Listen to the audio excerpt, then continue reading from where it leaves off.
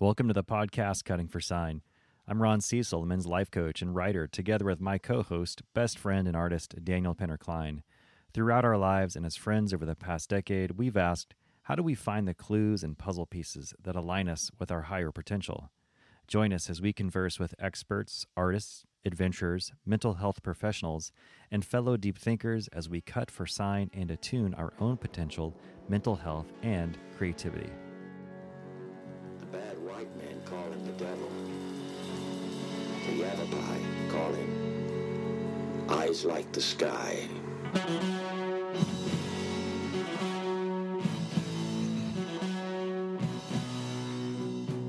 Hey everybody, welcome to Cutting for Sign.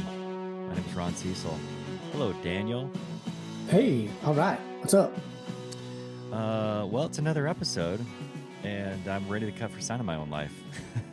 We just did a draw, and I guess maybe missed, and so like started another draw. We drawing Dude, back too. that happens. The draw Does that it? happens big time. I mean, I can't tell you. I call it the quality of life tax, or the archery tax. Okay. That you pull that string back, you release that arrow, and it just whiffs. I mean, doesn't get anywhere near the target, and it's off into the hinterlands, gone forever.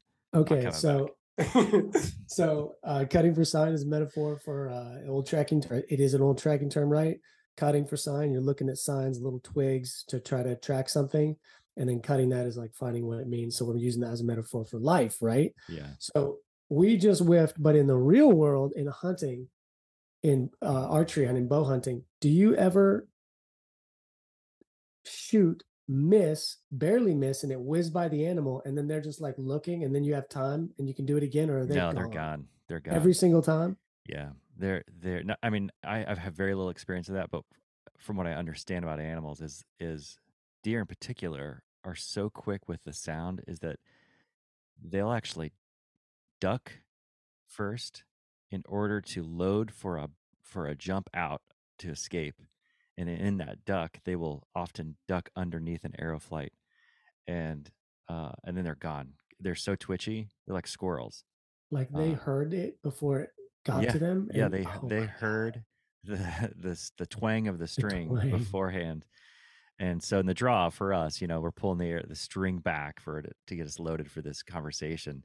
And we Megan's whiff. gone. She said, fuck you guys. It would be better if that was Beth Ann Standing. She's like the human herd, right? She's like, dude, I sensed it in the force. You guys fucked up. I'm out of here. By the way, if anyone's listening, Beth Ann Standing, that conversation is fucking gangster. Go listen to it. She's awesome. That is such a good conversation. I've returned to that human herd idea so many times. I can't. That's her book's on my list. I got to jump into that one. I'm bummed about our first draw losing it a little bit though, because we had some hot Banksy talk. It's gone. Sorry, man. Well, the world will not get to experience our Banksy conversation.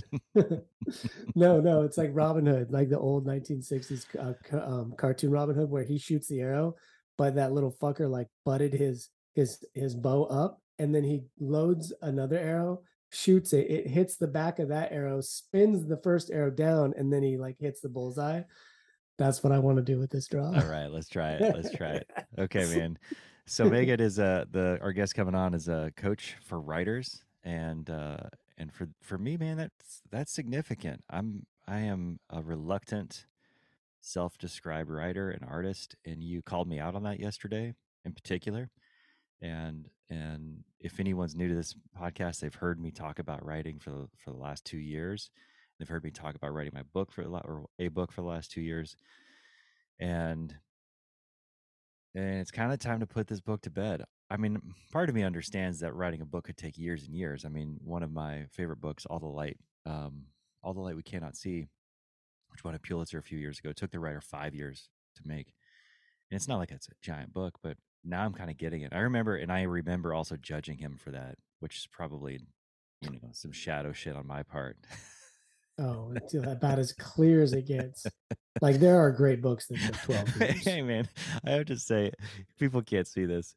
The look of disdain that you just offered up before you before you said it's as clear as it gets. That hurt more than anything else. That's an arrow that hit the mark. That's what I'm talking about. There it is, man. So You know, there's yesterday a you were like, mhm. dude, you're by denying this artist self in you, by denying you being an artist, you are withholding. What did you say exactly?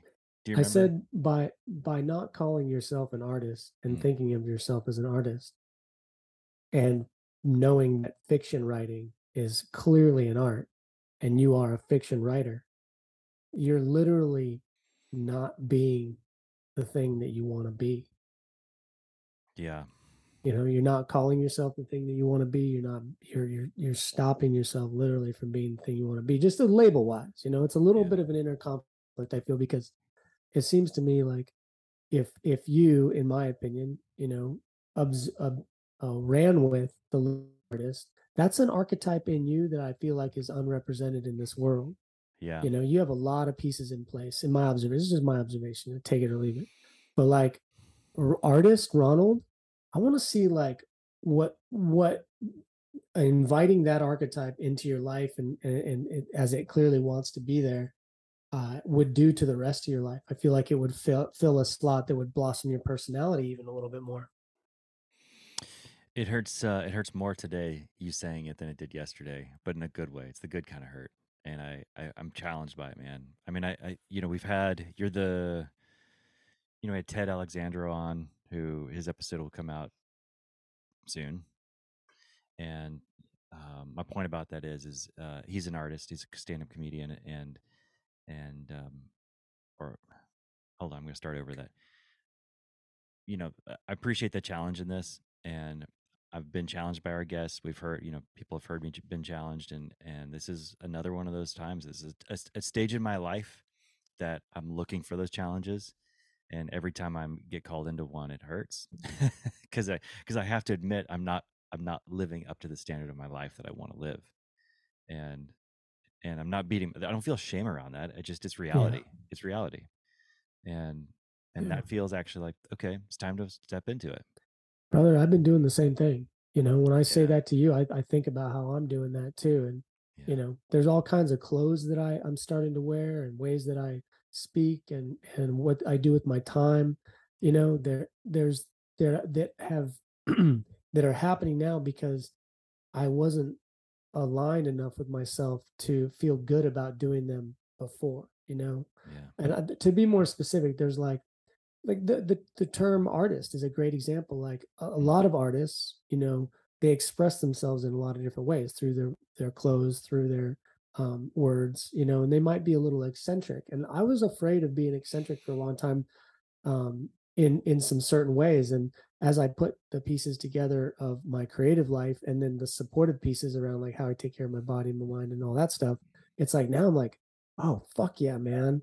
I'm ready. I can be eccentric and not be Mm. eccentric for the sake of being eccentric. This is Right. actually an authentic expression of who Yeah. I am. Let's have some fun. You know what I mean? Man, that's good, man. That's I'm really good. curious what Megan will have to say about that. I am too. I'm excited about having her on. Let's bring her in. Megan February, you are author of For Women Who Roar and a trauma informed book coach. You invite new and experienced women who know they have a story to write and publish it, find their voice, and heal in the process. You received your MA from the Seattle School of Theology and Psychology with an emphasis on the body is a storyteller. You are the creator of Book Year and founder of For Women Who Roar, through which you have taught embodiment and helped publish over 1,000 over 1,000 works of women. Your passion for narrative focused trauma care and embodied storytelling began at a young age when, through your own creative journey, you found that it wasn't about the end product, but the process of creating as a form of healing trauma. As an entrepreneur, podcaster, curator of multiple print publications, and leader of creative events, retreats, and panels, you have grown a global community of over 100,000 women, featuring authors such as Lisa Altman, Lisa Tadeo, and Nana Gana. Megan, you believe in reconciling with the stories we've exiled, staying with the parts of ourselves we keep abandoning, and the potentially messy process at the heart of creative recovery. All right, Megan, welcome to Cutting for Sign. Thanks, guys. It's so weird to hear yourself reflected back. But that's amazing. I sound really cool. Well, Now you that we probably got are really cool. part Just out of let the that way, let's sink get in into for a the while. bullshit. That's amazing. That's Fuck amazing. yeah. No, I love that last part too, like of the healing the exiled stories and recalling them back. That's like I had to close my eyes and just like take that in because yeah, it's just so true. It's what I what I do this work for. So Yeah. You know, some point. one of the things that was really resonating very aligned with where Ronald and I are, not only our beliefs, but where we're value right now is we're working on a story with Sam Lamott, actually, which is how we got introduced to you. Love it.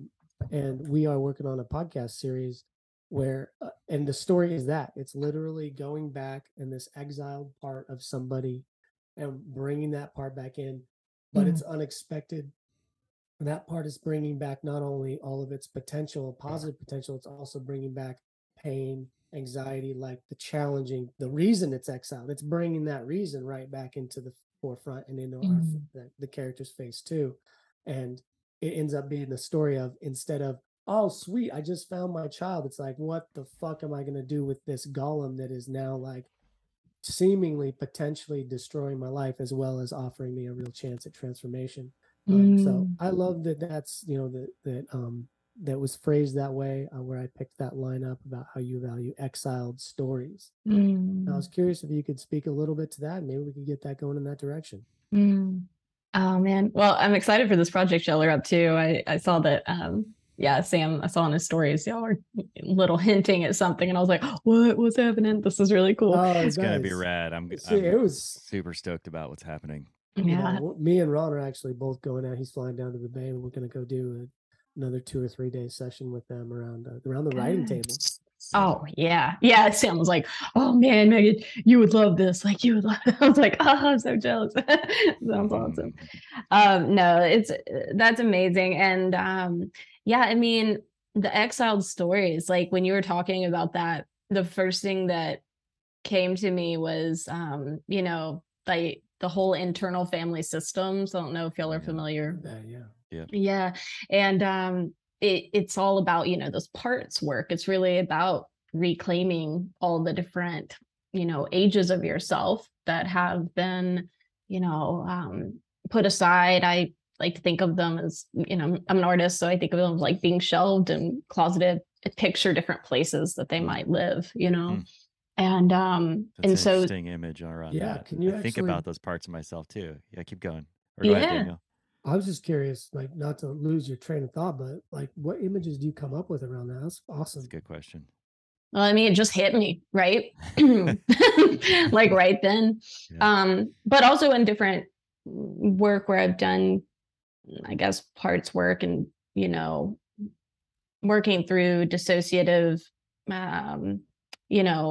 issues in the past and struggles. The work was seeing myself going back to a scene and seeing where this part of me, this younger part, and I want to say with parts, I want to just clarify that I don't believe they're so much separate as they are just still, they're here within us. Like they're not like other. It's just about befriending and reclaiming and drawing them back in, like a sense of like, we're not abandoning them. They're not separate than us. They're just right here. It's just that there's this wall that's been like, cutting them off, cutting us off. So some of the imagery, when y'all were saying that, I literally saw, I get an imagery of attics a lot. So I was seeing like a place up above, like that, kind of like a horror film. Like an attic in a house, not an addict living on the street with a needle. Oh yes. Yeah, no, that's interesting too. There. Maybe we should talk about it. Maybe that's my imagery. That's amazing. Yeah, right. We all have their projected imagery. It's fascinating. No, but that's interesting for you. Yeah, no. Mine's an attic, like up in the space, and it feels a bit like a horror film. So, like, you have to pull the thing down, and you're like scared to go up. But I see her and it would be her and just in a different like part of the attic that's kind of up there and closed off, kind of fetaled in a corner. So that's the first image that came to mind when y'all were speaking about exile. That's a place that she lives a lot. And then another place that I've seen myself is, I think of this is like real deep, real fast, but but I did this recovery retreat back, oh God, it's probably been almost a decade ago. And it was healing for like sexual trauma and different work around that. And when I went through this, I was in a group program, and you were asked to share a story, you know, about as much as you could, right? About an experience that, you know, you were holding. And I completely like dissociated. I was like out of my body.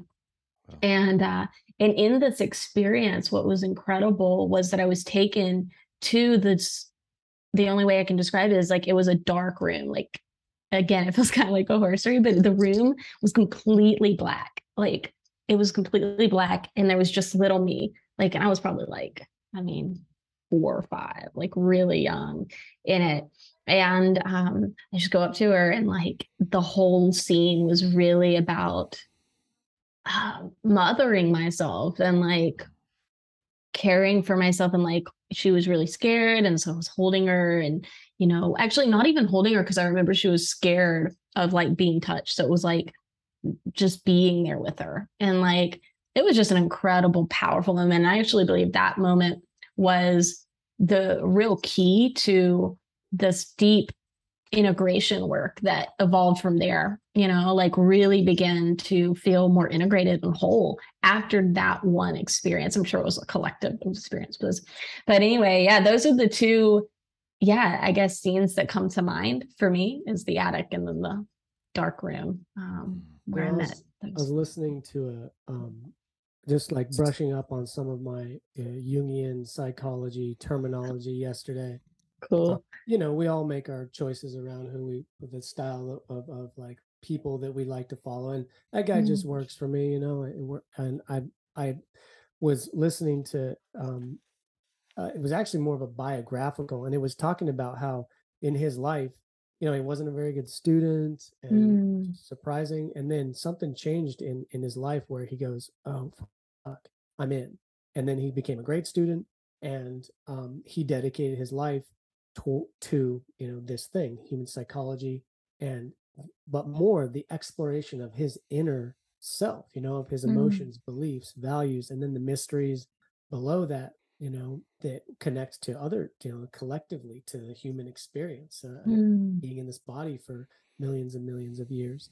And I really had a moment yesterday where I go, oh, that's my path. Like, I can lean into this, you know. Ron and I both had a lean into it experience yesterday, and we're on our own journeys, but I'm kind of relating this to what you're talking about, where it's like you have things in your life that you've kind of put some amount of effort into for some amount of time, maybe for a long time, but it's just been like you touch base with it every year, you dive into it deeply for a time, then it goes away. And then Ron and I are kind of in a place right now where we're starting to make choices and realize that some things that have been moons kind of like orbiting us, like roughly, or comets passing, are like, this is fucking ground on earth for me. This is bedrock. I need to live here, you know. Part of me all the time. And we've been having this discussion around, that's around being an artist, that's around inner work, that's around abandoned parts of ourselves. And it was really meaningful to get you scheduled today. And we scheduled this a few weeks ago, but then it happened to come right after a day for Ron and for me in particular, that where we're just like really leaning into a lot of the things that you've seemingly been leaning into and living in for quite a while. Yeah, leading others through in particular. And I think that for me is my fear of taking on a label or identity as an artist and as a writer. Like, I've been writing my whole life, but really denying that for me, because it's a ton of self-judgment around it, you know, crazy amounts of self-judgment and crazy amounts of fear. And I think today, about this time, marks the 2-year anniversary I heard of internal family systems. I had just led a men's retreat, a psychedelic retreat, actually up in Washington. Oh, cool. Yeah. And I had a psychologist there to hold space just in case things got sideways. Good. Yeah, that's good. And afterwards I was like, dude, what's your feedback on this? And he's like, have you heard of this system? I was like, nope, I have no idea what it is. And he goes, listen to it. Go read the book. And I downloaded the book. I had maybe a 6-hour drive home or something, and I got through maybe a third of it is all. Like it's a big book. But the whole time, all I kept thinking about was these abandoned parts of my life. And in these last 2 years, I've had to go on these mini rescue missions. First for like the child part of me, who, like you were saying, is like somewhere in an attic. And I'm so glad you brought that up, because that's the only recurring theme in my life, in my dreams, is attic spaces. And Wow. and when you brought that up, I was like, oh shit, man! Like I suddenly, all these attic spaces like came back to my memory. Wow. I made a note for me. Stop crying! I'm gonna keep crying. I know, I can't stop. Yo, this keeps happening. I've like been in. I just have to say, because I'm loving this. It's so weird. Like I've been in conversations lately. I've done like a few podcasts lately, and then my client calls. Like it's just like this energetic release. I never cry, and it is so weird. I'm trying not. I like can't even control it. Like it's so strange. Let it go. I will too, because it seems like the only place I'm crying these days is on the podcast. So we'll just make like, that what on earth? A handshake. This is gonna be a crying episode. Yeah. Okay. It's happening. And then in the last, maybe 2 or 3 years, it has been rescuing the late teens, early 20s part of me, young adult, right? Burgeoning adult who was called out in a good way, seen by a community college creative writing 101 teacher. I don't even know if she was a professor. I remember she told me she also sold furniture, like at a furniture store. That was part of her job. I love it. Yeah. But at the end of the semester, she pulled me aside. She's like, hey, this was like that scene in the movie. She's like, hey, kid, you got what it takes. And a part of me wanted to just completely believe her. And another part of me immediately dismissed that. And because it didn't fit in my frame of how I thought I needed to be accepted. And so I just pushed it off to the side, and it would like come back every few months, every few years, as like the Loch Ness monster, just like surfaces for a brief second, and you just see it out of the corner of your eye, and by the time you look, it's gone, and the water like is just barely rippling. And it was actually a few years ago, let's call it 3.5 years ago, I think that time is right, when I was coming up on the Lent season. And I'm not a practicing religious person by any means anymore. And yet the calendar still kind of inspires me sometime, and the Lent season was calling me, and I was thinking about what I was thinking I might need to stop smoking weed at the time. I think that's why I was like, let's look at this for that. And instead, what I got was, instead of quitting something, I needed to do something. And in that doing, I thought, shit, if I really believe in any kind of power that I label love, and I don't love myself, then I'm really a liar. Like I actually I'm not in congruence with myself or the world. And I'm like, how can I love myself? And the answer was write every day. And I started writing every day. And had a pretty good run. And Daniel did me a huge favor and invited me into a writing group, and that was got a lot of momentum. And and then in the last year, I'd say I lost that momentum. And then really just in the last few weeks, we had Michael Poore as a guest, who wrote a great book called Reincarnation Blues, probably my favorite book I've read in the last year or so. And just seeing this guy who has a profession outside of writing and is totally reconciled with his whole life and loves all of it, is I was like, man, I have to give myself over even just a little a day to this. Like it's self-care beyond anything for me. And so Daniel, kind of called me out on that yesterday, and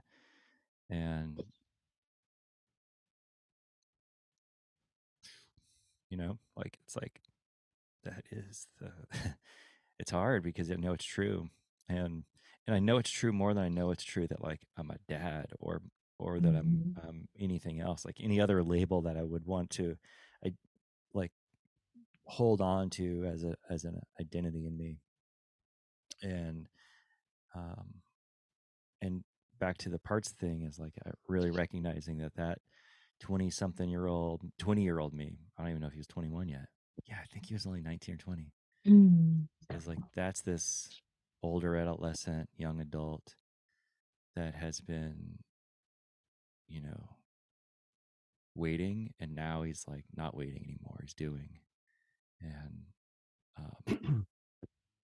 there's I think one of the reasons that people don't do this, other than it's subconscious work, so it's just a fucking pain in the ass. You're like trying to put a puzzle together with your eyes closed. It's hard. It takes intuition, it takes faith, it takes chance, it takes bravery and courage, and it takes luck, and it takes community. It's just like, it's a big deal. And then you get the thing that you want, and that thing, and when I say thing, I mean part of your psyche. That part of your psyche is also like really fucking bummed that it's been neglected, and it feels resentful and regretful maybe about all the time that's passed. And then you got to take care of that, and it's all you, right? We're just using the metaphor of parts, but like there's a lot of emotional confrontation that comes with the path of going and collecting parts of your life. The reward is fucking liberation. It's gold. It's gold. Good call, man. Good call. I wanted to read a quote from C.S. Lewis. I'm not like the reason I want to read this is because this returning to a part of our life first came to me within like 18 months of that professor or teacher, whatever she was, like saying this to me. And it's out of the foreword of his book, The Great Divorce, which is my favorite C.S. Lewis book. And I remember when I read this foreword in school when I was in college, and I read it and I threw it against the wall because I didn't want to believe what it said. And it was so confronting in me that I had to like, address unfinished things in my life. And here's what he says. He says, we're not living in a world where all roads are radii of a circle, and where all, if followed long enough,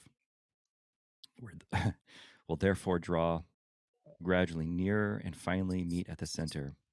Rather, in a world where every road after a few miles forks into two, and each of those into two again, and at each fork you must make a decision. Even on the biological level, life is not like a river, but like a tree. It does not move towards unity, but away from it, and the creatures grow further apart as they increase in perfection. I do not think that all who choose wrong roads perish, but their rescue consists of being put back on the right path. Some can be put right, but only if by going back till you find the error and working it afresh from that point, never by simply going on. I love that so much. And it makes me think about, like, when you were just talking about, you used the word trust. I believe you used this word trust as you were talking about writing. And again, so emotional. But one of the things that's been coming up in my own process of writing, but also when I'm working with others, is this idea of abandonment and creative death that happens over and over again in our work. As beings. And I believe we're all creative at our core, that it is literally in our biology, it's who we are. And that's why when we're children, right? And I know you have children, you see them so alive in their creative self, like everything they do is magic. Right? They jump on the bike. I'm the best bike rider in the world. I paint a picture. I'm going to be Picasso. The whole thing is magic. They are in love with what they want and love to create. It's who they are. And so much of the work, I really feel like is returning back to that younger self that just loved to make things and make the mess and had zero judgment. No one tells a kid maybe some people tell them they're bad. Actually, that does happen. But the kid doesn't believe it until they're told that. And then all of a sudden they stop. The creative death begins. So much of our work really is about how do we restore trust, and how do we reconcile and not abandon the self that wanted to be that writer, that wants to, not for the sake of fame, maybe for fame, whatever. It doesn't even matter. Like for the sake of it makes you come alive, and it's what it is, right? So when I'm working with a lot of clients these days, one of the things that I really encourage them towards is developing that relationship of trust with our writing process. So what does that mean? Like when you're talking about showing up daily or setting up this not even routine, like ritual, this experience for yourself that is cultivating trust, so that when you show up, every time you show up, even if you don't want to, and you're just staring at the fucking blank page and you're just like, oh my God, why am I doing this? But you're there, and it's an act of presence with the page. It's an act of saying, all right, I'm here. I have no idea what's going to happen. It might be shit. I don't really agree with that, but whatever. I am here. And every time you do that and you show up, there is this restored faith, this restored act of trust in your creative self, in your writing.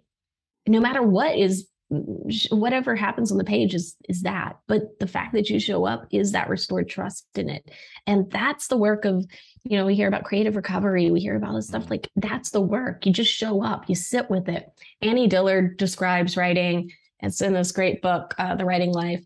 And she describes the writing process as if you're sitting with a dying friend. Like you're sitting with a dying friend. Damn. You don't know what's going to happen. I actually have a bookmark. I think I have a bookmark. Let me share it with you guys. It's going to blow you away. Metaphor. Gosh, I love that when a good metaphor can connect two dots over here. You got two interesting things, and then you got a third. That was pretty good. Yeah. Yeah, I love it so much. Yeah, here it is. I do not so much write a book as sit up with it as with a dying friend. During visiting hours, I enter its room with dread and sympathy for its many disorders. I hold its hand and hope it will get better. This tender relationship can change in a twinkling. If you skip a visit or two, a work in progress will turn on you. A work in progress quickly becomes feral. It reverts to a wild state overnight.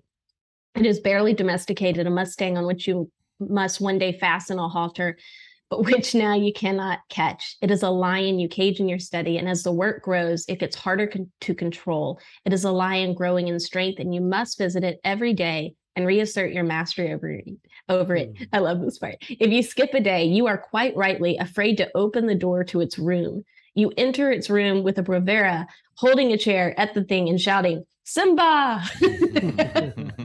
It's so good.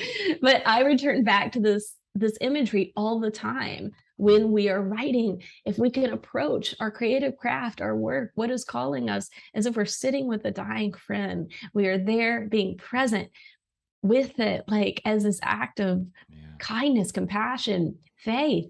Like that is the work, and if we can do that, then it's less about what it will be or confronting all this fear of like failure and la la la. It's literally just like, how can I be with this longing, with this part of myself that just aches to make this thing, whatever it is. And often we don't even know what it will be. Like it's a mystery. You had another line in one of the bios that I drew from that said, when we do catch up with ourselves, we will know the true meaning of home. You know, and I was like, you know, I work personally with a lot of imagery. I'm a painter, and so and I'm working. Finally, I've found some borders, some boundaries, and made some choices around what I want, the world I want to play it. You know, and home would be definitely one of the, and finding your way home would definitely be a theme that I've been working in.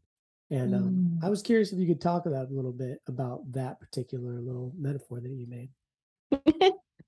Well, the first thing that comes to my mind is, and I think about this a lot with our writing, our craft, is the idea of prodigal. And so much of the work of returning home, you know, is about like a prodigal son, you know, going back to that, you know, Jesus story or whatever. But like that's idea that you're a prodigal returning home after being away for a long time. And isn't that true for so much of us with our art, with our writing, with our, you know, dance, whatever it might be, our longing of like, oh, we wanted to be a vet, whatever it is, right?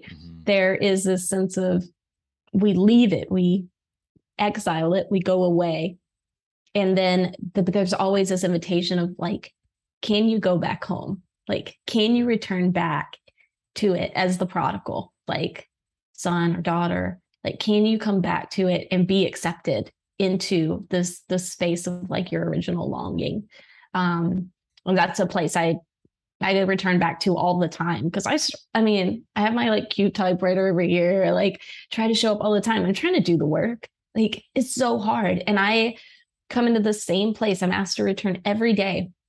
Will you will you do the work? Will you be the one to show up with compassion? Will you sit with a dying friend? Will you be the prodigal, like with all of your shame, come back home to the page? Will you do it even though you abandoned it for 2 fucking years, even though you talk about it? Like, you know, like, will you return? And so that's something that comes back to me. Like when you read that, it's just like when I think home, I think prodigal. And I think prodigal, I think shame. I think, can we take the brave step to show back up at the door of the house? What's funny too, I just looked up the meaning of prodigal, which I didn't really know. And it means to spend lavishly or give lavishly, to give or spend lavishly. Awesome. You know, I was like, it's like, yeah, you know, can you create a space where you can give lavishly to this part of yourself, you know? I didn't know it meant that. Yeah, I didn't know that either. Fascinating. That's really cool. Have you read the Henry Nouwen book on the prodigal son? Yeah, a long time ago. It's been a while, but I love it now. You'll like this, Daniel. So he talks about Rembrandt and his 2 paintings of the prodigal son. He's got 2 of them, and the first one he painted when like Rembrandt was at his height, and he was like rock and roll Rembrandt, sex and drugs Rembrandt, and the first painting was of the prodigal son at the height of his rock and roll life, when he had left the family and was spending all the money on women and drink and all that stuff. And it's him in a bar or some seedy place, drenched in women and drink and food. And his like head's like cocked back and he's laughing and he's just like at the top of it. And then the story arc of Rembrandt's life is that he actually lost all his money and became like just an impoverished artisan and was like trying to sell his wares. His style had become out of what is that called? You know, he just became unpopular, and he was trying really hard to like make money again. And he talked somebody into commissioning another prodigal son, and in this one he painted of like this very poor and destitute person on his knees, being held by a father standing over him and holding him and welcoming him home. And that's the story, is like the welcoming home is lavish. And it's like, you didn't miss anything. Everything that you want has been here the whole time. You're going to be taken care of. You're going to be loved. You're going to be accepted. And if I remember the story right, and I don't know if this is too cute of an ending, but if I remember the story right, Rembrandt was like welcomed home. Like it was like for him a marking of his coming back into his craft.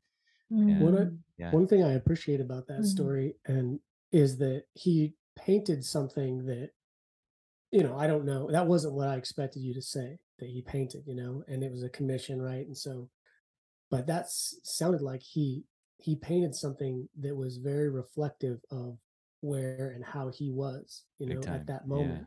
Yeah. And I think in one stage of being an artist is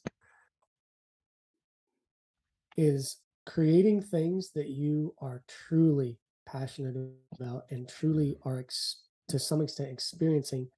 And I think it's easy. That's a process. That's a spectrum, right? You do that to a certain extent all through. But like the more that a person, in this case myself, I can only speak for myself, can do that, fuck, it's like I don't want to be anywhere else.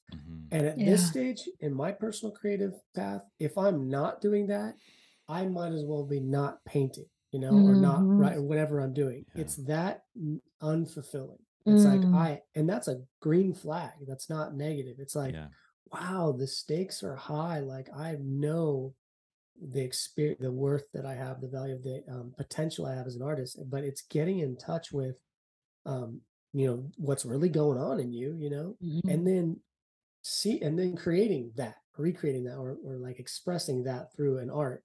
And when those things align, man, it's just like that is no confusion about where or when or what or any of those things. Like I'm fucking where I need to be doing what I need to be.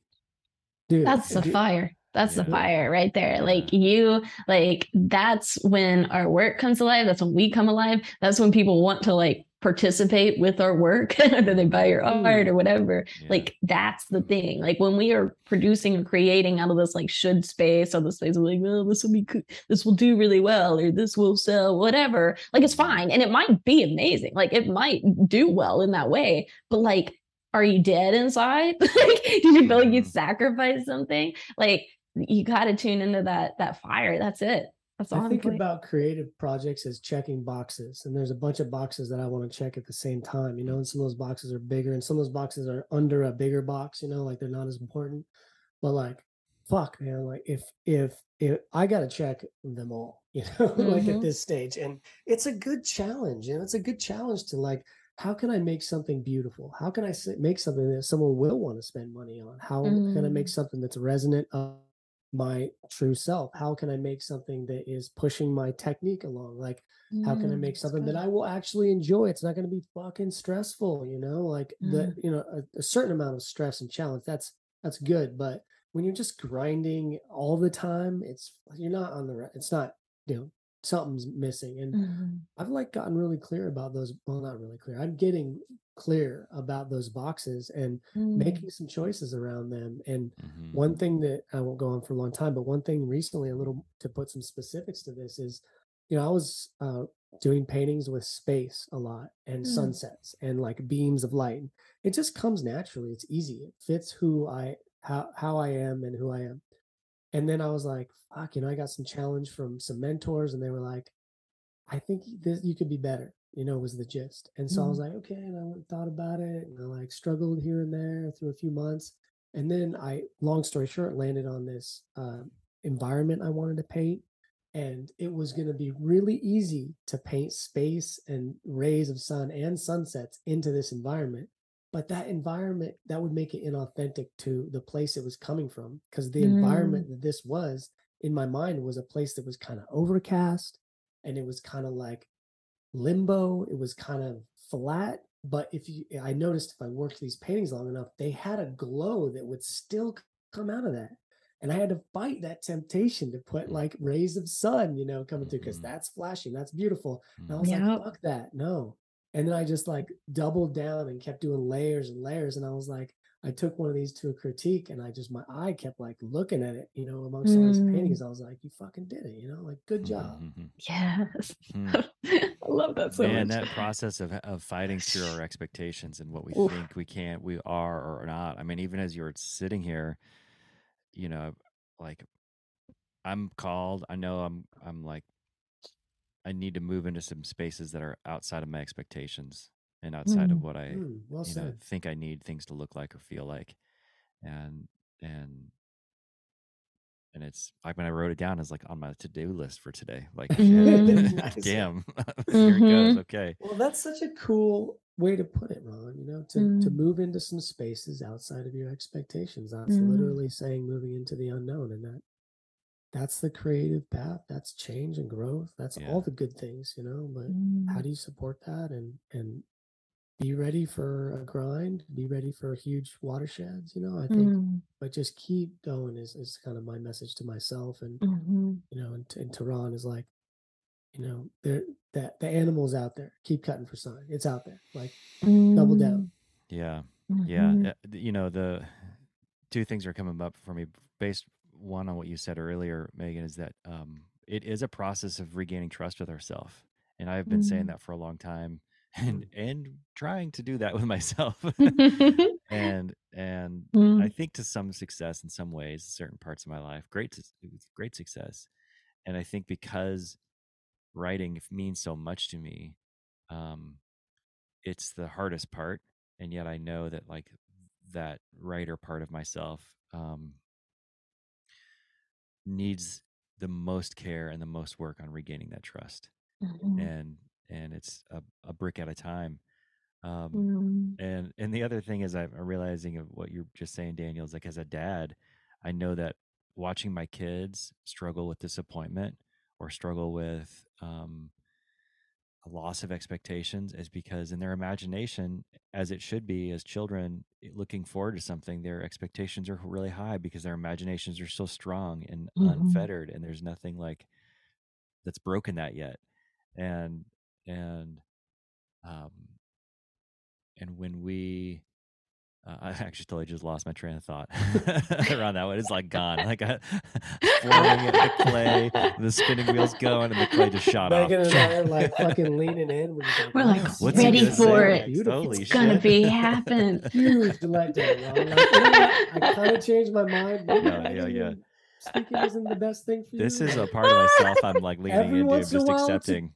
Good thing. Here it is, to Daniel. sell Here's out. what goes back to what we were saying earlier when we whiff a draw. Is so at the beginning of the conversation before you join us, Megan, is we have what's called the draw, and it's the metaphorical part of getting ready to aim at what we're looking for. And I'm an archer. I shoot pretty frequently, and the draw is when you pull the string back and you settle into the moment, and you get your sight picture, and you're looking at and you're focusing on where you want your arrow to go, and you kind of quiet your mind and allow the process to happen. And we were saying how easy it is to whiff a draw. Like you pull back, you rush the shot, or you get too excited. And I've watched, or not watched, because you can't really. Yeah, because fucking Daniel got the time wrong, and we did the draw a half hour too early, and thought that you weren't showing up, and then realized I had the time right, and then we were like, let's draw again. Well, it's okay, Ron. You can just no. Let me finish this thought. So in the discipline of archery, one of the best things you can do is to not let the arrow go, but to actually let it back down, to hold the string and bring it back down, and reset yourself for a shot. So I'm just gonna. That's all this is. That's all this is for me. Forgetting what you were gonna say is I just let the string down, just reset. It'll come back. If it's worthy, it'll come back. Real quick, I have a question for you, Megan. But real quick, just one of the best little life hacks and life moves and little skills that I've personally like stumbled upon in the last couple of years, and that works like a fucking charm, is that when, and maybe you all use this, but when someone forgets what they're going to say, if you can just continue the conversation going in any way possible, like just keep talking, their brain would not put them on the spot. Like keep talking like it's going to go forward. Their brain will find it. Yeah. You know, if you could just get them to let go, their brain will find it. We that happens all the time, and it works every time. I feel like my dog right now with someone holding a ball. And just like waiting for you to throw it. Come on. Where's it gonna go? Oh my God. I love it so much. This is going so many different directions, and I'm like so for it. There was something you said that like really landed for me, and now my mind's probably not going to be able to find it either. But you're putting me on the spot to test my thing out. Okay. Yeah, right. Good. Yeah. Well, I was kind of curious, like, one of the things I like to ask personally, and I'm just curious about with people in general, is when they're really, really good at something and they're really far along their path, you know, you've helped over 1,000 people get published or 1,000 published works. You know, you have you're a ways down the road. Is like, where do you still struggle in a way that you probably see beginners struggle? Like, if there is a place that's sticky or challenging for you, do you have anything around that? For me, or for what I'm witnessing in others? Or No, both? for you, For you, Megan like in February. your process as a writer, as an artist, you know? I mean, so many sticky places. It's like literally an entire marshland of like sinking sand is all of my creative process. Every step is like, oh, God. No, it's hard, right? Like I have to have like little, you know, twigs to pull up on so I don't sink. No, I mean, there's a number of places that the struggle gets real. I think one that's been pretty loud recently is the classical like imposter syndrome, you know, thing. Which is funny because I never really felt like that was really loud for me. I don't know. I always felt like that wasn't, I don't know, something that felt like a real struggle for me. I felt like, okay, I have something unique to share, like it's fine, like blah blah. But lately that has been getting pretty loud. So are you in a transition, like a leveling up place, or you feel like you're? Yeah, that's interesting you asked that. Yeah, that is it. And I think I'm leaning more into like a lot of what y'all are saying of trusting that I can also be a writer. Like I can be that myself. I can do this. Like, what if I do the thing that I want to help others do? Like, what if I put as much weight into that, you know, as I put towards others? So I'm leveling up in terms of my desire for being the writer I want to be. And in that way, well, it's not surprising. I talk to people about this all the time, but yeah, the resistance is getting really real. Every reason in the world not to show up is there. I get tired. I get like literally like just get sleepy. Yeah. It's time for me to write, and all of a sudden I'm like, I need a nap. Like it's so annoying. And I'm like, nap or write, you know. So yeah, so I'd say the imposter syndrome's been pretty loud of like, do I have something you need to share? Somebody's already doing something like this. Like, is it worth it? What do I have? You know, those classic kind of questions coming in. And then in just the work of resistance used to be what was the loud blocker. And it's not so much now. And it might be eventually when I start writing more personal work again, like personal story, like memoir. But it used to be the big block was, you know, can you write this? Like, can you write this honestly? Like, can you write this truthfully? That was the big block in terms of really completing something. I still have a ton of unfinished works, right? Because there's a call for when you finish something to move forward and, you know, share it if that's what you choose with the world. But there's also a grieving process when you finish something too, that I'm pretty avoidant of endings. So do you mean when you say write something true, do you mean that in the Hemingway sense of like one true sentence? I love that. I love that. Or do you mean that in the sense that if I say this could reveal something about myself or about reality that people don't want to hear, and I don't know if I'm ready to do that? I think it's more the latter. Yeah. I think they're both kind of similar, right? I think there's a similar call with both of those. But yeah, I'd say the second is what's resonating. Yeah, am I ready for what that honesty and truth will invite for me? And not just for me, but for others. And can I release the expectations and projections that will exist, you know, because I say this all the time with my clients, but it's true for myself too. Like everybody is, when we write and when we read, we're all projecting onto everything we're reading, everything. So everybody's going to have an opinion about our work. Yeah. Like it's impossible not to. And so there's a certain like amount of like, we have to release the attachment to whatever it's going to be and what people are going to think. And that's hard. Like the old wounding of like, you know, insecurity or whatever it might be gets louder. But like the moment you know, create the thing that you're taking the risk on, you know?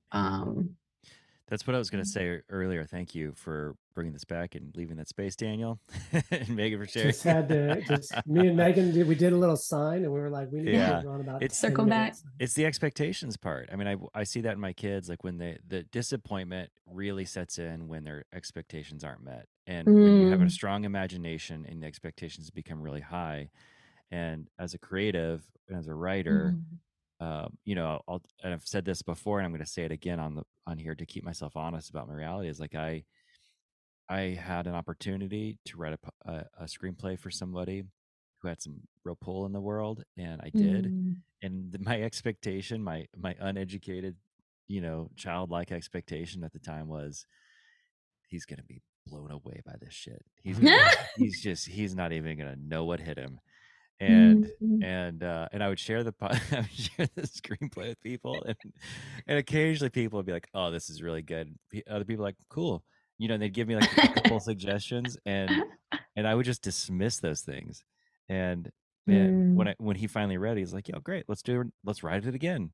And that expectation just crashed my reality in such a way that it just took out the sails of took the wind out of the sail of momentum. And so now, both as a parent and as reparenting myself and reparenting that part of me, it's like, okay, let's have right-sized expectations, and let's measure those expectations and not pretend and not allow those expectations to run wild in our mind when we don't know reality, when we have to understand that it could be different, a lot different than we want. Yeah. Oh, sorry.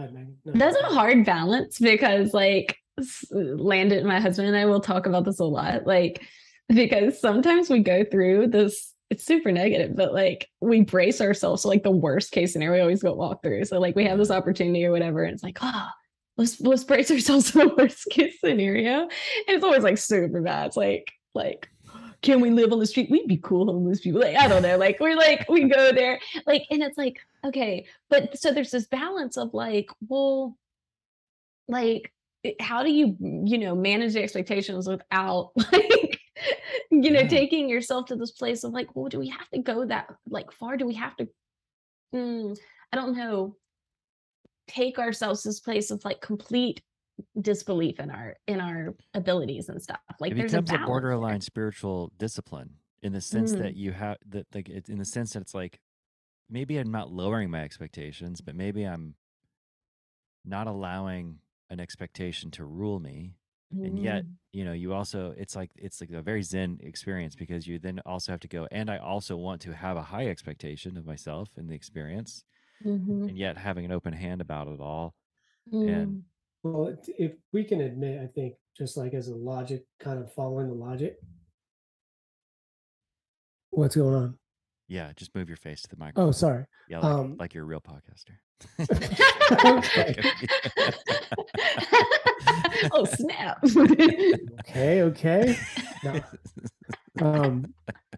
Wait, what was I going to say? Just kidding. Like, I think as a thread of logic, we can probably all agree that it is possible in any situation to come up with an expectation that is fucking way too high. Like, that is a thing. Anyone, like, you could be Stephen King and we could all powwow for 5 minutes and probably come up with something that would be impossible for that guy to do around writing.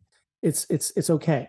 And so, you know, part of the like reparenting and part of being a mature and adult is recognizing when you are on that spectrum of expectation, when this is just too high, you're actually sabotaging yourself by creating that expectation, or this is too low. You're sabotaging by yourself by that expectation. You got to find that ground that, you know, ideally would be in that sweet spot. You know, it is feels a little bit out of reach, you know, like, you know, David Goggins is probably the, like, you know, I think of that guy as like an archetype. You know what we're talking about, Megan? David Goggins.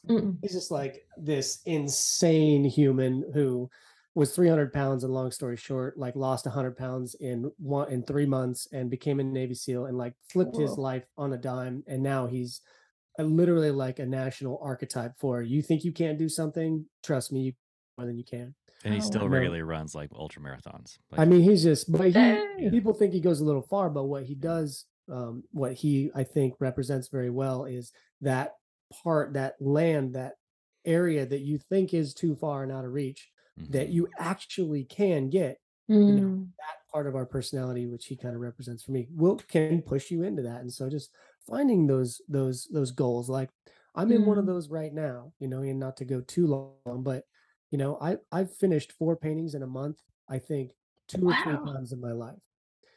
I've done that 2 or 3 times. And I had an opportunity for a show that was in 5 weeks and I needed 8 paintings ready. So to do 8 paintings in 5 weeks from only having done 4 paintings in 4 weeks twice, and that was hard, that feels like a big task, you know? But I like sat myself down, I looked at the calendar, I looked at the gear I had, and I thought about the project, and I was like, I can fucking do this. You know, I know I can. It's on, you know, and now I'm 5 paintings in with 2 weeks to go, basically. And it's just like, okay, you know, so I think, Ron, like when we're just talking about expectations and things like that, you know, I'm curious, you know, when you, as you turn this corner and become more and accept that part of yourself that could be labeled a writer and more challengingly maybe an artist, you know, when you get down and you set all your tools out on the desk and you put your calendar out there and you start to create goals and projects and you like do the thing that Megan helps people do, right? I'm really curious what you're capable of, and I bet it's more than you think, and I bet things will move faster than you think in a way. Yeah, I appreciate that, man. Yeah. See that. Yeah. I love that. I was literally picturing you, Ron, like in that space, like right then, like in your zone of like embracing that writer. I see all these books behind you. I think they're color coded, which They is are color coded. I'm like, that is a specific personality. I would love to take an ounce of credit for it, but that was my wife. And, Morgan. And but what I'm learning is part of my expectations, and part of what, you know, that has to do with the color coding is like is accepting that I didn't get supported for my brain type as a kid or as a young adult. And I didn't know I had ADHD until I was in my late 30s, and accepting that and loving that part of myself, loving every part of myself that struggles with that, and like the color coded books, it's like there's just certain ways I have to do life that make it easier for me to deal with things, and I can't remember name, like Daniel and I, like part of my struggle is like I can't remember names very well, and I'll always ask Daniel, you know, the name of somebody or the name of something, and he's like, damn it, Ronald, like he's, you know, it's funny because it comes off like a creativity, you know, because you'll still throw a name out there, and sometimes I'm like, oh yeah, that's a good name, you know, I like that. It's not quote unquote the right name, but like it's a good one. I love when people make up words. And actually, Megan, I was listening to your discussion with Sam Lamott, and you did it, I think, and you didn't balk or like hesitate. What word did I make up? Well, I think it's a made up word. You said therapize. Oh yeah, I don't think that's a word. I love making up words. Everyone knew what it meant. You didn't like make a moment out. I was like, fuck yeah, I love that. Like that's childlike and creative. You know what I mean? Yeah, I love that. I like when someone takes a noun and turns it into a verb, and we get it. It's like, yep, that's the thing. That's it. We should be using that. It's always a yellow to orange flag for me when I'm hanging out with someone, and then they go, and you say something, they go, that's not a word, you know, and I'm just like, no. Get out of here, Mr. No Fun. Yeah, no. Give you a new name. No, you're out of here. Bye. Okay. Ron, I got a question for you. Yeah, man. To preempt a question. Can I ask a piece of advice on your behalf about your writing, Ron? Shit. You mean, okay, yeah. Can I ask her a question on your behalf? Go ahead. Okay. So thanks for asking. You have final cut on edit too, so you know. This episode's only 15 minutes long, guys. Wow, it's a shorty. And it's all Ron talking. No, it's only Ron crying. Ron and Megan crying in the very beginning. Oh, Jesus. And Megan and Daniel like froze completely still, just like listening very intently. So I lived a life as a writer for quite a while. And so I feel like I've, published a bunch of articles and things like that, and did some playwriting, and, had a book deal at a time that, was a go. And so I've kind of lived a life there, an adventure. I didn't get anywhere near as far as you or as Ron will, but I put many years of my life into this. And Ron's situation with a book right now is a little bit of a challenge, and I'm trying to think about how I would navigate it. And without going into details or like, like sharing too much, he's basically got a project that's a good idea. It's a nebulous idea, but he's got a title, he has characters, it's very personal. He was in our writing group for a year. I mean, we had a writing group for a year. It had legs. He took the idea to a book. What do they call them when there's a, where they, but yeah, An agent, convention, yeah. like, Yeah. he took it to the Willamette Writers Conference and had 3 agents express interest, say, give me more. It's a good idea, and he's a good writer. But it's also like this part of him, as we talk, he can't wait for it to be done so he can start something new, but he also doesn't have the new idea. So it's like you have an idea that's nebulous and it's got baggage, and maybe it's lost momentum, organization, but you don't have a new idea, but you want to go on to a new idea. What would you do with all that? And is that a fair question to ask for you, Ron? It's close. It's really close. And I have to out myself, not for dramatic effect, but to keep myself honest about this. This is a practice I'm really trying hard with in my life. It was one agent, not 3, who wanted my stuff. I did speak with 3 agents. One was like, that's not my bag. Another agent was like, I just remember she said, like, don't compare yourself to the author that I mentioned, that I compared myself to. She's like, don't do that. Did that happen to be the greatest author? Yeah, the greatest living author. And then the third, he's like, yeah, send me your stuff. Send me 30 pages. And I was so stoked to do that 30 pages. And then there was this part of me that desperately does not want to be seen, that desperately wants to hide. And it just did not, just whiffed it, like never sent that material through. And I think I'm fighting that wound right now in myself. That's like, it's a self wound. It's something I did to myself. And so I think not to like overdo this metaphor, but I think there's part of myself that is like, was wounded so bad he didn't want to come back to the writer's table with that. And I feel like this project is a project that needs to be completed. I'm probably 200 pages into it, and more material is now coming back to me, material that I was not expecting. So there is something that wants to come back. But the question is, and I think to your point, Daniel, and thank you for bringing this up, is at this point, all I'm doing is sitting down, and I set a 25-minute timer, and I just let the fucking duende come into me. Duende is an Italian word for like demon creativity. And I write, and it comes out, but that's all I've got, and I'm not doing anything else. I'm not like trying to like put an outline together. I'm not trying to like, and I've got these pieces, in my folders of like the table of contents and all that. But at right now, I know it's just honoring the 25 minutes, trying to build trust again. And awesome. So I guess the question really is like, how do I do that long enough? And then what's the next step to honor it, to create it, to at least put together a viable project, to then shop again, like start the process over of going to writers' conferences and like trying to find an agent or all that stuff. I don't even know the next step. I don't even know. Like I can't even imagine. I mean, right now it's like go to a community college and take a writing class. Yeah. What do you think? Are you asking him or me? Yeah, you. Man, well, first off, I have to say, I felt so deeply when you shared that, Ron, of just like the heartbreak of it, of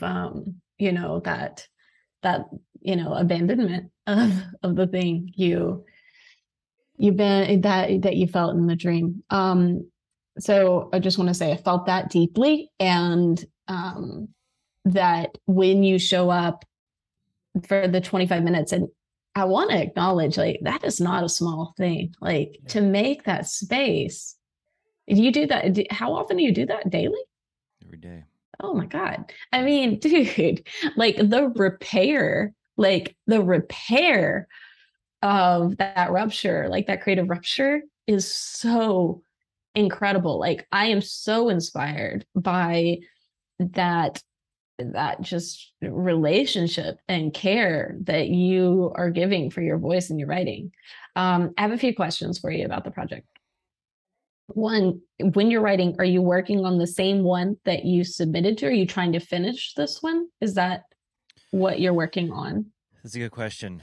I am trying to finish it, and it's but some new material's coming, and I think it's part of the whole thing. But I'm not trying to go to the first 30 pages like the guy wanted and do that. This is all like new material. That's definitely a part of it. Okay. So one thing that I notice happens a lot is distraction and procrastination comes in a lot of different forms. And one of them is in the way of researching things, creating new outlines, a new book idea, whatever.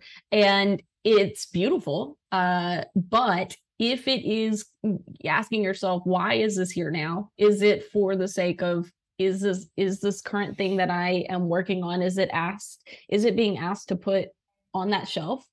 Or is this something that's coming through because I am once again being tempted to draw away from finishing this thing that I've been asked to complete? Yeah. I think it's really important to complete a cycle. And I say this from someone that avoids, as I mentioned earlier, endings.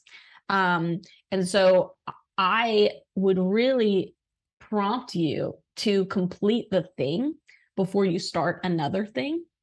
That doesn't mean that the other thing's just sitting like forever and ever. Amen. Over here, I encourage you to like dedicate a day for the new thing. Like, have a creative, like, write it down, put it over here. It's coming up. Like, but to not put all of your energy into the thing so that it's abandoning the other. Like, so specifically in this, do you mean like go get a really tight first 30 pages?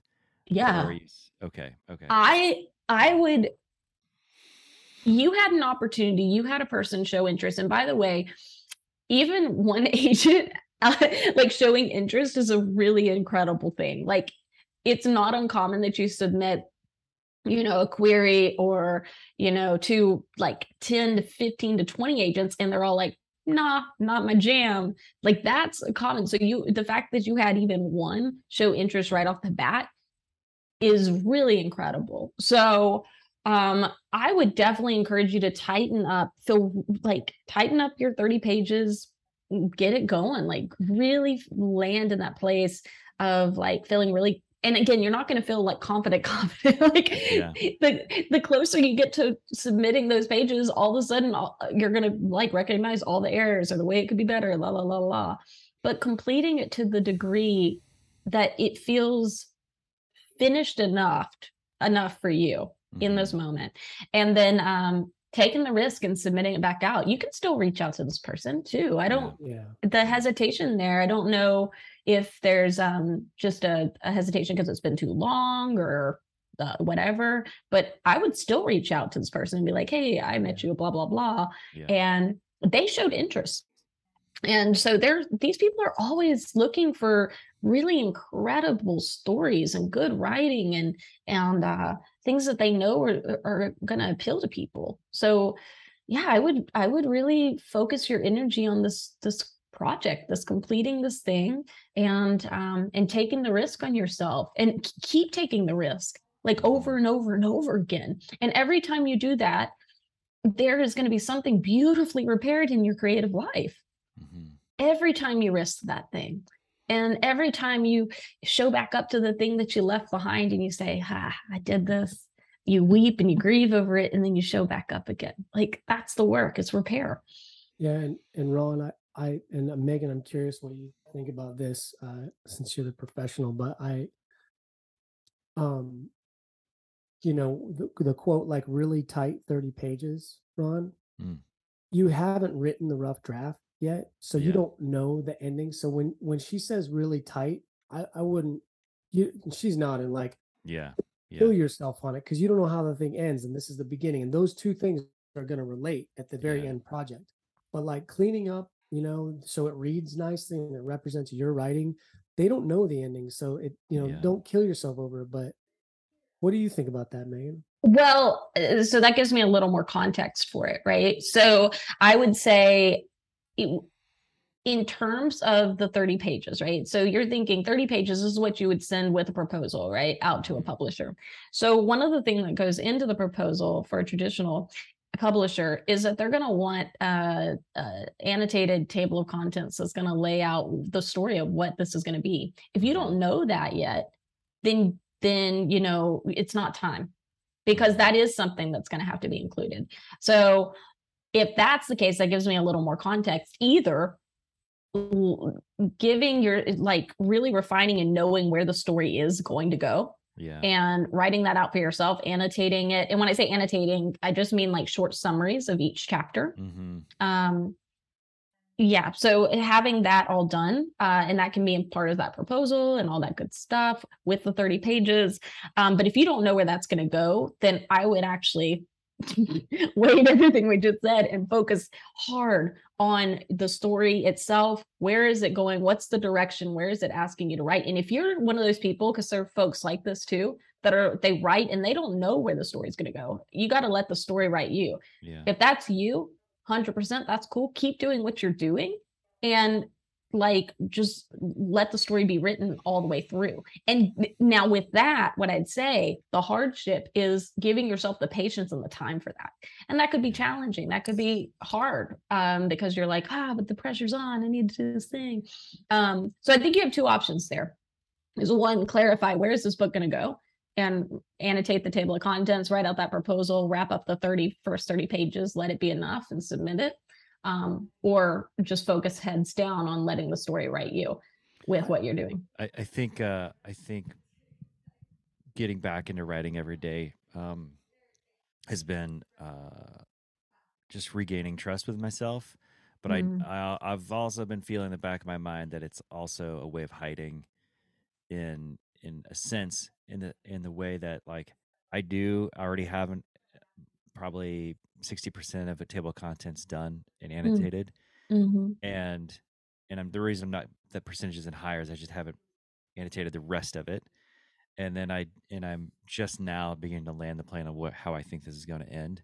And I think I need to spend some time. Daniel and I have been doing this as a practice for the story we're working on with Sam, is like understanding the arcs of a story. And and I've known, and as we've been doing that, my story, my book has been, I'm like seeing the cycles in the back of my head and like kind of writing those notes. Yes. So I think that's I think what I need to do is sit down and do that. Boy, I did not expect this. Megan, thank you. Oh yeah, no, totally. I'm so excited for you and for this energy towards your book. I like want to hear all the things. I'm so excited about it. Megan, he is a fucking awesome writer. I want to read. He has this one skill. Like, writing has a lot of, aspects to it. You can be really good at this and not so good at this, right? You know what I mean? There's a lot of different skill sets within the skill set of writing. But Ron does this one thing really, really well. And it's such a fucking pleasure, because it, I think, is one of the most important things. And that is, he can describe mundane things with in an interesting way, not in too crazy of a metaphor like he's trying to show off way. Comes off really natural, and also with embedded wisdom, and like the way and I always give him shit for this in a very good way, because for some reason he can describe smoking like a motherfucker. Like, he can fucking write. There's probably, if you took all of his pages I've read, there's probably 15 to 20 different little moments around smoking. Just all the little holding and the ashtray and the thing and the way it burns, and it never comes off force. It's really honest. And I was like, the other day we met and I read another one of those, and I was just like, fucking like head slapper. I was like, this is so pleasurable to read. And I have Awesome. zero tolerance for boring reading. Just no, that's not a good thing. Like it's a attention span thing that we're all going through. Most of us are going through. But I'm just like, this is so delightful. And I was like, Ron, I think in your inner world, if it was a place, there is someone down there smoking all the time in the same spot, and you just living with them, man. There's a full-time chain It's the smoker addict. in me. Yeah. You know I what? fucking love smoking. Yeah. The act of it, and I don't like the cigarette smell. I don't like cigarette smell. I like how it smells afterwards, but like when I smoked, I loved it. Yeah. And He has this part that he wrote in the last one where he talks about how the ashtray moves a little further away, and that's to show time passing as the person's smoking, because every time they push down, it goes like a half a centimeter further, just with the natural way we move objects and our effect on things. And I was like, Ron, you don't even understand how many boxes that checks in a story. You know, it's beautiful, and he has all these like raw talents in this. It's just like, dude, you gotta keep doing this, Ron, because you have so much to offer. Yeah, 100%. Yeah, you got to keep showing up. But like, that's the thing, right? The temptation is real, like to stop it. But God, dude, like obviously you got like some gifts. So well, it was really cool that when we talked the other day, I was like, what has it been bugging me about Ron's like career? And I was like, oh, sorry, not in a negative way. I'm just I needed to hear. I will be honest. This season of my life is like hearing and owning the shit I don't want to hear and own about myself. Well, even if that's like, dude, Ron, you're good, you know, and but one of the things that was bugging me, and I think this is really important for people who are on creative paths, you know, is you can be really good at one thing. People will see that one thing, call you a good painter, writer, whatever, but you are maybe don't have these other skill sets set. And so you're actually you're not doing the thing. Like, go get those other skill sets, bring them up. And Ron and I were talking, and it's like, you know, Ron, I think you go to school, man. Just like go to the basics.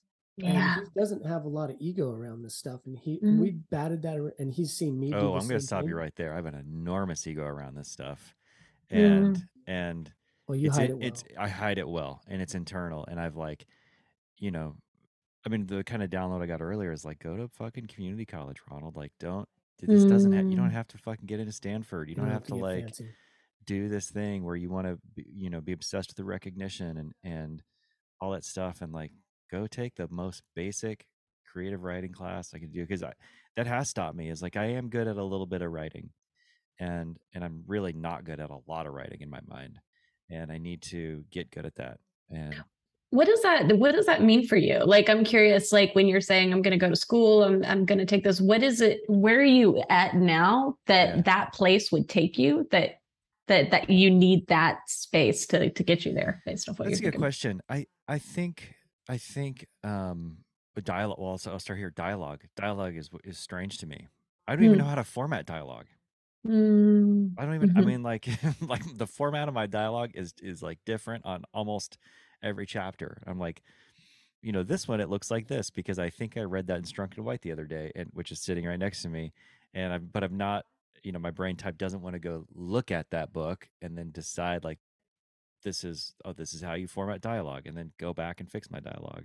And before, I was like trying to be super cool guy, no punctuation, slaughterhouse of run-on sentences and like no dialogue.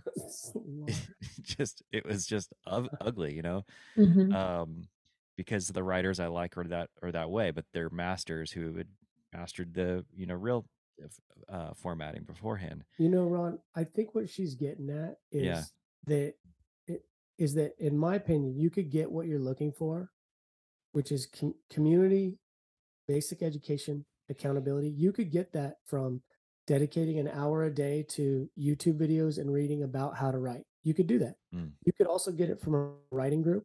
Masterclass. Masterclass. And you could get it from a school, from taking a class. Like, like I'm with where you're asking that question from, Megan, is that you don't need to go to school, but school is one way that you could get the things that you need, which is some basic education, some community, and some accountability, and some inspiration. Yeah. Right. Now, which one of those paths like works for you? Like, and Yeah. it works best for your life? Like, that's kind of what I think. What do you think about that, Megan? I think it's really easy for us to feel like we have to get to this place of arrival and expertise and such before we take the risk. And I think the real creative risk is when we do it before we're ready. And so I'd say I think some of the best teachers, honestly, is surrounding ourselves as you are with your favorite books, sitting with the work of Annie Dillard per se, and you look at it and you take cues as if she's a mentor and she's sitting with you and go, how's she dialogue here? Man, I really need to, literally sitting with works and words as your teachers and mentors, taking cues, taking notes. I tell my clients all the time, like when you're sitting with a book, look at it as a reader, read it as a reader, and then read back over the same paragraph as an editor, like for yourself. Like what are things you dig? What are things you don't? What are things you love? And then like, I can't remember the Austin Kleon, whatever his name is, still like an artist, like take cues from your favorites, right? How do they play with structure? How do they play with metaphor? How do they set scenes up so that it feels alive, right? And you have everything you need within you and around you to get it going. I'd say just lean in, embrace your community, right? Ask your friends. I mean, you're already doing this. Continue to show Dan your page, show somebody your pages every week. So show somebody a new chapter every month, right? Like give yourself a timetable that feels good, not forced. So that feels like really safe and inspiring for you, but to have somebody that will give you honest feedback on your work, but is kind and compassionate, right? And plus that'll get you to a different milestone, every month to meet this goal that you have set for yourself. That's solid. Thank you for that. Yeah. Yeah. But I'm all about education too. But I'd say from what I'm hearing from you, the reasons you're giving, I'm just like, no, I mean, I think it would push you back. I think I'd be worried that the perfection and all that kind of stuff and what I'm hearing there would keep you from really moving on and forward. I think the community, that embrace, surrounding yourself with the books and all these in some class, like some just like master classes, like that would be the inspiration. But I'd be worried that having like assignments and such would just push you back from the book itself. Because those assignments might not be to write this story. Yeah. I mean, that's true. So one of the interesting things with Ron and I is that I returned to school after like 15 years, and it's worked like fucking charm. And there's that voice in you where you're like, I don't need to go to school. Everything's, that like Goodwill Hunting, the realization you could have gotten your whole $200,000 education for $1.50 in late charges at the library. Fair. Yes, so good. Like it was the right thing for me, That's awesome. 100%. Yeah. But part of that was, how can I work on the things I want to work on via assignments? And I did that by only taking painting classes, not learning about art, history and these other classes, just painting. And then also communicating with the professor that I have projects that I want to, and long story short, I've been able to have it be incredibly supportive because I have a bunch of passionate people around me doing the same thing, asking questions, learning basics, learning intermediates, learning advanced. I have a professor who recognizes because Ron, you've got a lot to offer, a lot more than a lot of 18 to 20-year-olds, professors fucking love that. They're going to give you extra attention and they're going to be so grateful you're there. My point is, Megan, there's a whole argument, I think, that where school can be the perfect thing and check all the boxes that you just mentioned. But Ron, she's right. It can also, the hoops, the time, the travel, the bandwidth, the like potential assignments that aren't really like what you need. Like that's a really good point too. So yeah, I think both are incredible, but I'm a big fan of creating your kind of own MFA experience, like a mixed bag based on like, what is it you're looking for? Okay, I want to understand more about dialogue. I want to create milestones so I can finish this book. I want to learn how to write a proposal. I want a beta readers and an editor. You could literally set up an entire year for yourself with, okay, Q1, I'm going to get up on this class that's about dialogue. Okay, I already signed up, so I know I have this class coming up, right? All right, in the winter, I'm going to be working with an editor to get feedback on this first like few chapters I got going and help me write a proposal or whatever. You know, like you set up all these things for a whole year. It's like setting up your own MFA experience based off like classes, community, editing, whatever. One of those things could be a community college or Could be. state college class. Definitely. Like one little class can be part of that too. 100%. Yeah. I'm all about it. I went to school like for, you know, therapy, and like that's what I studied and stuff. And yet I say like I spent like $100,000 on, you know, basically understanding my story. As it just like it was basically really, really expensive therapy. I don't regret it for a second. It led me to where I am. I didn't want to be a therapist. Like, no, definitely not. But I wanted to help people heal through storytelling and really tapping into this creative call. Right. So everything's on purpose, right? But just asking yourself why. What is the core reason? And is it getting you closer? Is it actually getting you closer to what you want? Right. Or is it keeping you from it?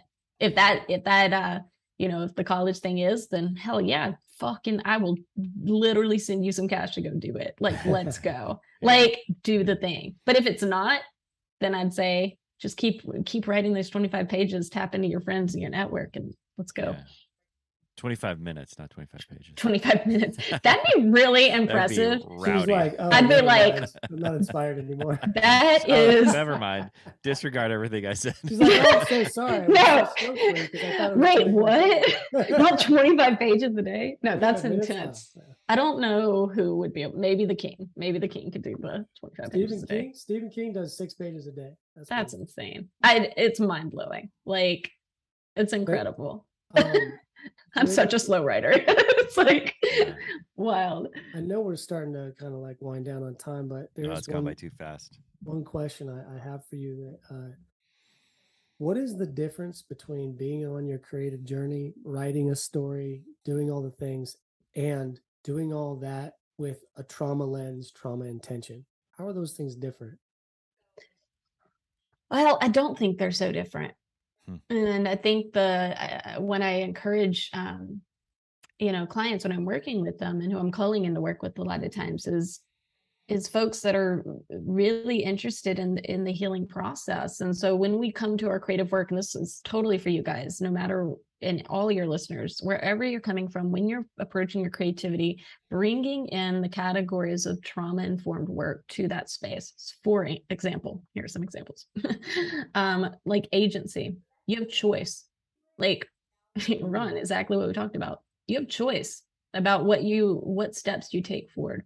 Like, what feels good for you. You get to make the consensual decision about your creativity in this process. So bringing in choice to how you're writing this material, what you're writing, the timeline, right? Like giving yourself that space to show up in the way that feels encouraging and safe for your creative process. Otherwise, that's why people get really triggered in their creative journey. They feel pressed for time. They feel like, oh, this isn't good enough. All these things, we get triggered and we stop, and you know, we face the creative death and we grieve, and then we're re-traumatized by the grief of our creative death, right? So, so bringing a place of agency of choice for the writing, for the art that you're doing. Also compassion, like showing compassion and kindness towards wherever you end up with that. Like, oh, you didn't show up that day for your 25 minutes. Lash. Like, no, man. Like, how do you show up with kindness and care for the part of you that wasn't available? And then you show up the next day with trust and repair for that no show, right? Another one is, you know, embodiment, right? So bringing your body into the page. Like, if you're writing and you're not even present for it, like, how do you, this is literally so simple. It's not like you have to do yoga and like serious, like Kundalini or something, like before you're doing all this. Like, literally just put your feet on the floor. Or if your feet are like, if you're sitting cross-legged, feel your hips and butt against the chair. Notice your body. Have a candle, like smell things, embrace your senses. Not only is that going to bring your body and being to the moment, it's also going to make you a better writer. because it's going to bring detail to the page. It's going to embrace that all the senses as you write, right? So those are just 3 categories. But like community is a big one too. Safe community that you feel good about sharing your work with, about sharing your process and progress with. There's a Judith Herman, she wrote the book Trauma and Recovery. She's incredible. And she said that, we're not meant to heal in isolation. We're meant to heal in community. And I believe that in our creative work. But I also think there's incredible vulnerability about showing up. So, yeah, I don't think there's a separateness. I think trauma-informed work has to be in tandem with this process. If it's not, then it's often why we abandon it. It's often why we don't finish the thing, is because we don't have the practice in place that's going to feel supportive for the work that we want to produce. So yeah, it's got to be a part of it. Got you. So you take you take the living with, confronting, healing, and managing and accepting trauma experience to writing. Like you treat writing like you're treating a traumatic experience that's happened in your life. Of course. Why wouldn't we? It's the word become flesh, right? Like it's literally our stories. It's the whether they're stories we've told, whether they're stories or voices or words that have been locked up inside the attic of our body, like we got to treat them as sacred things. So how do we tend them with care? How do we give them space to be told? Whether they're no matter the genre, whether it's fiction, whether it's poetry, whether whatever, like memoir, it doesn't matter. Like creating that safe space to put your words out there in the world, like that's the work, Yeah.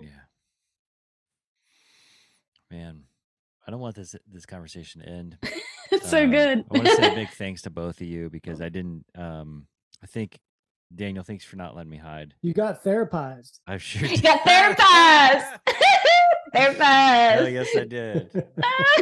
Take 2 scoops of that any day. That was great.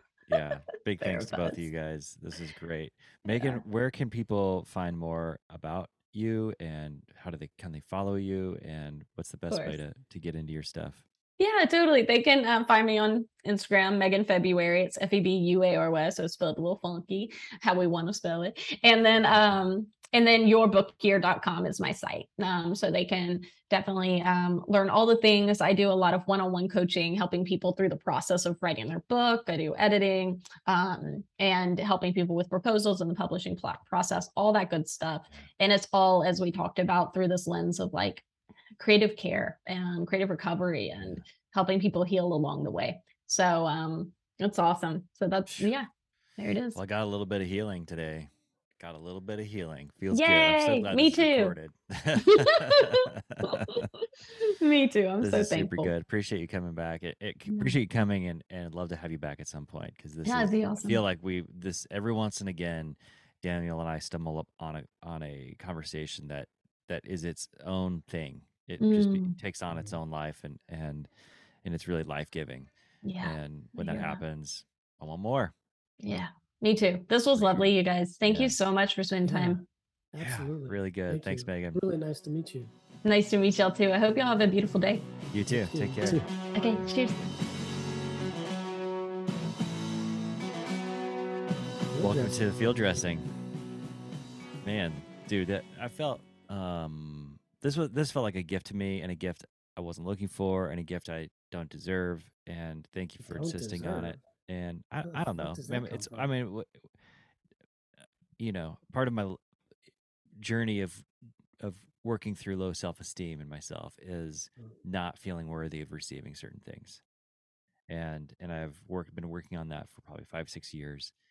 And I'm getting better at it, whether it's a gift or a compliment or an opportunity. And so this felt like a big gift, and I had to buckle down and receive this gift. I had to really settle in and get it. Well, I have you to thanks for that, man. Thank you. Yeah, man. And I not to put you on the spot too much, but I invite you to say right now that you do deserve it. The old trick, I mean, I say that because I tell guys all the time to look at themselves in the mirror and say Me that they are too. worthy and that they Oops. like themselves. So Fucking yeah, I am worthy of this, and I do deserve this gift of learning how to honor the artist and writer in me. And it's hard to say, and I know you're 1000% right to do it. well, maybe in your private time today, I know you really shine in a lot of areas. One of those areas that you're really strong is in your personal time and how you do the inner work. And Yeah. I don't do this very often. Like I don't like ask you to do something or something like that. But you and I have opened it up to be safe to do that. And maybe in your personal work sometime soon, you know, maybe saying that a few times around this conversation, Yeah. over and over or something, like really finding the meaning. Because if you off the cuff at the beginning of the field dressing be like, this is something I didn't deserve, it's like, if that's the way you really feel and that can hold you back, or that's Yeah. just not anything you would ever advise your son or your daughter or your Yeah. family, then you would 100%. Yeah. like, what the fuck, man? Like, let's Yeah. I mean, but I already I'm also like that it feels gross to have said that. well, Like that's also, terrible. fuck it, man. Like, Yeah. if that's how you feel, that's how you feel. Maybe it's at Yeah. least it's honest, so Yeah. Shit, man. Thank you for that. I mean, I've this is one of those moments, I mean, you and I had a great weekend together, working together, working on yeah. this new project. And that was like that was a wake up call to me that, um, Mm. we're working on something on the kind of project I've wanted to work on my whole life, and, or at least my whole adult life, once I really started to wake up to the creative side of myself. And, and as we've been doing this, I've been thinking and wondering in the back of my mind, like, how am I going to bring the heat, same kind of heat, the same kind of intentionality to my book. And, I was like, okay, well, just right now, just keep plugging away in those 25-minute chunks. And I've been doing that steadily, and it feels good. And I feel like I have the bandwidth for it. But on today's, conversation, like I had two things that had come up for me, like, well, no, a lot of things, but the kind of like the things that I'm going to step into action is, um, one, get up a little bit earlier, and two, like double the time.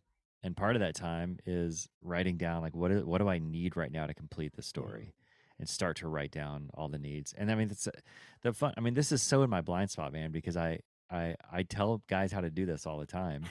For myself, when I climbed Half Dome, when I finally gave myself permission to go climb a big wall after 20 years of saying I was too afraid, didn't have what it takes, wasn't fit enough, I literally wrote a list of like, what do I need to climb a big wall?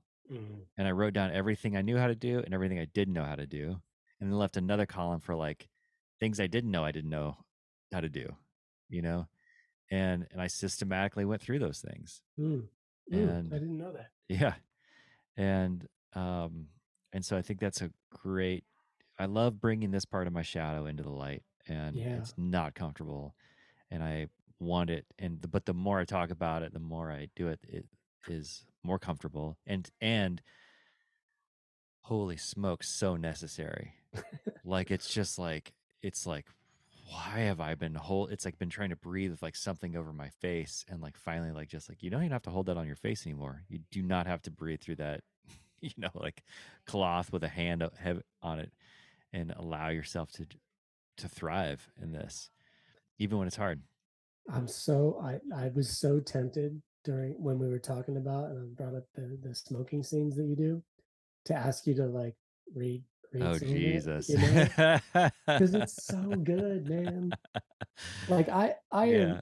am, and if you want to do that, like do it now for all I care. But like that thing that the way that you write is very refreshing, Mm, because and it's something I don't do well. It's not my skill set, and it reminded me of when I read Stephen King's mm, his book, the Dark Tower series. The first one was The Gunslinger, and I remember reading that, and I knew he had written it when he was 19 or 20.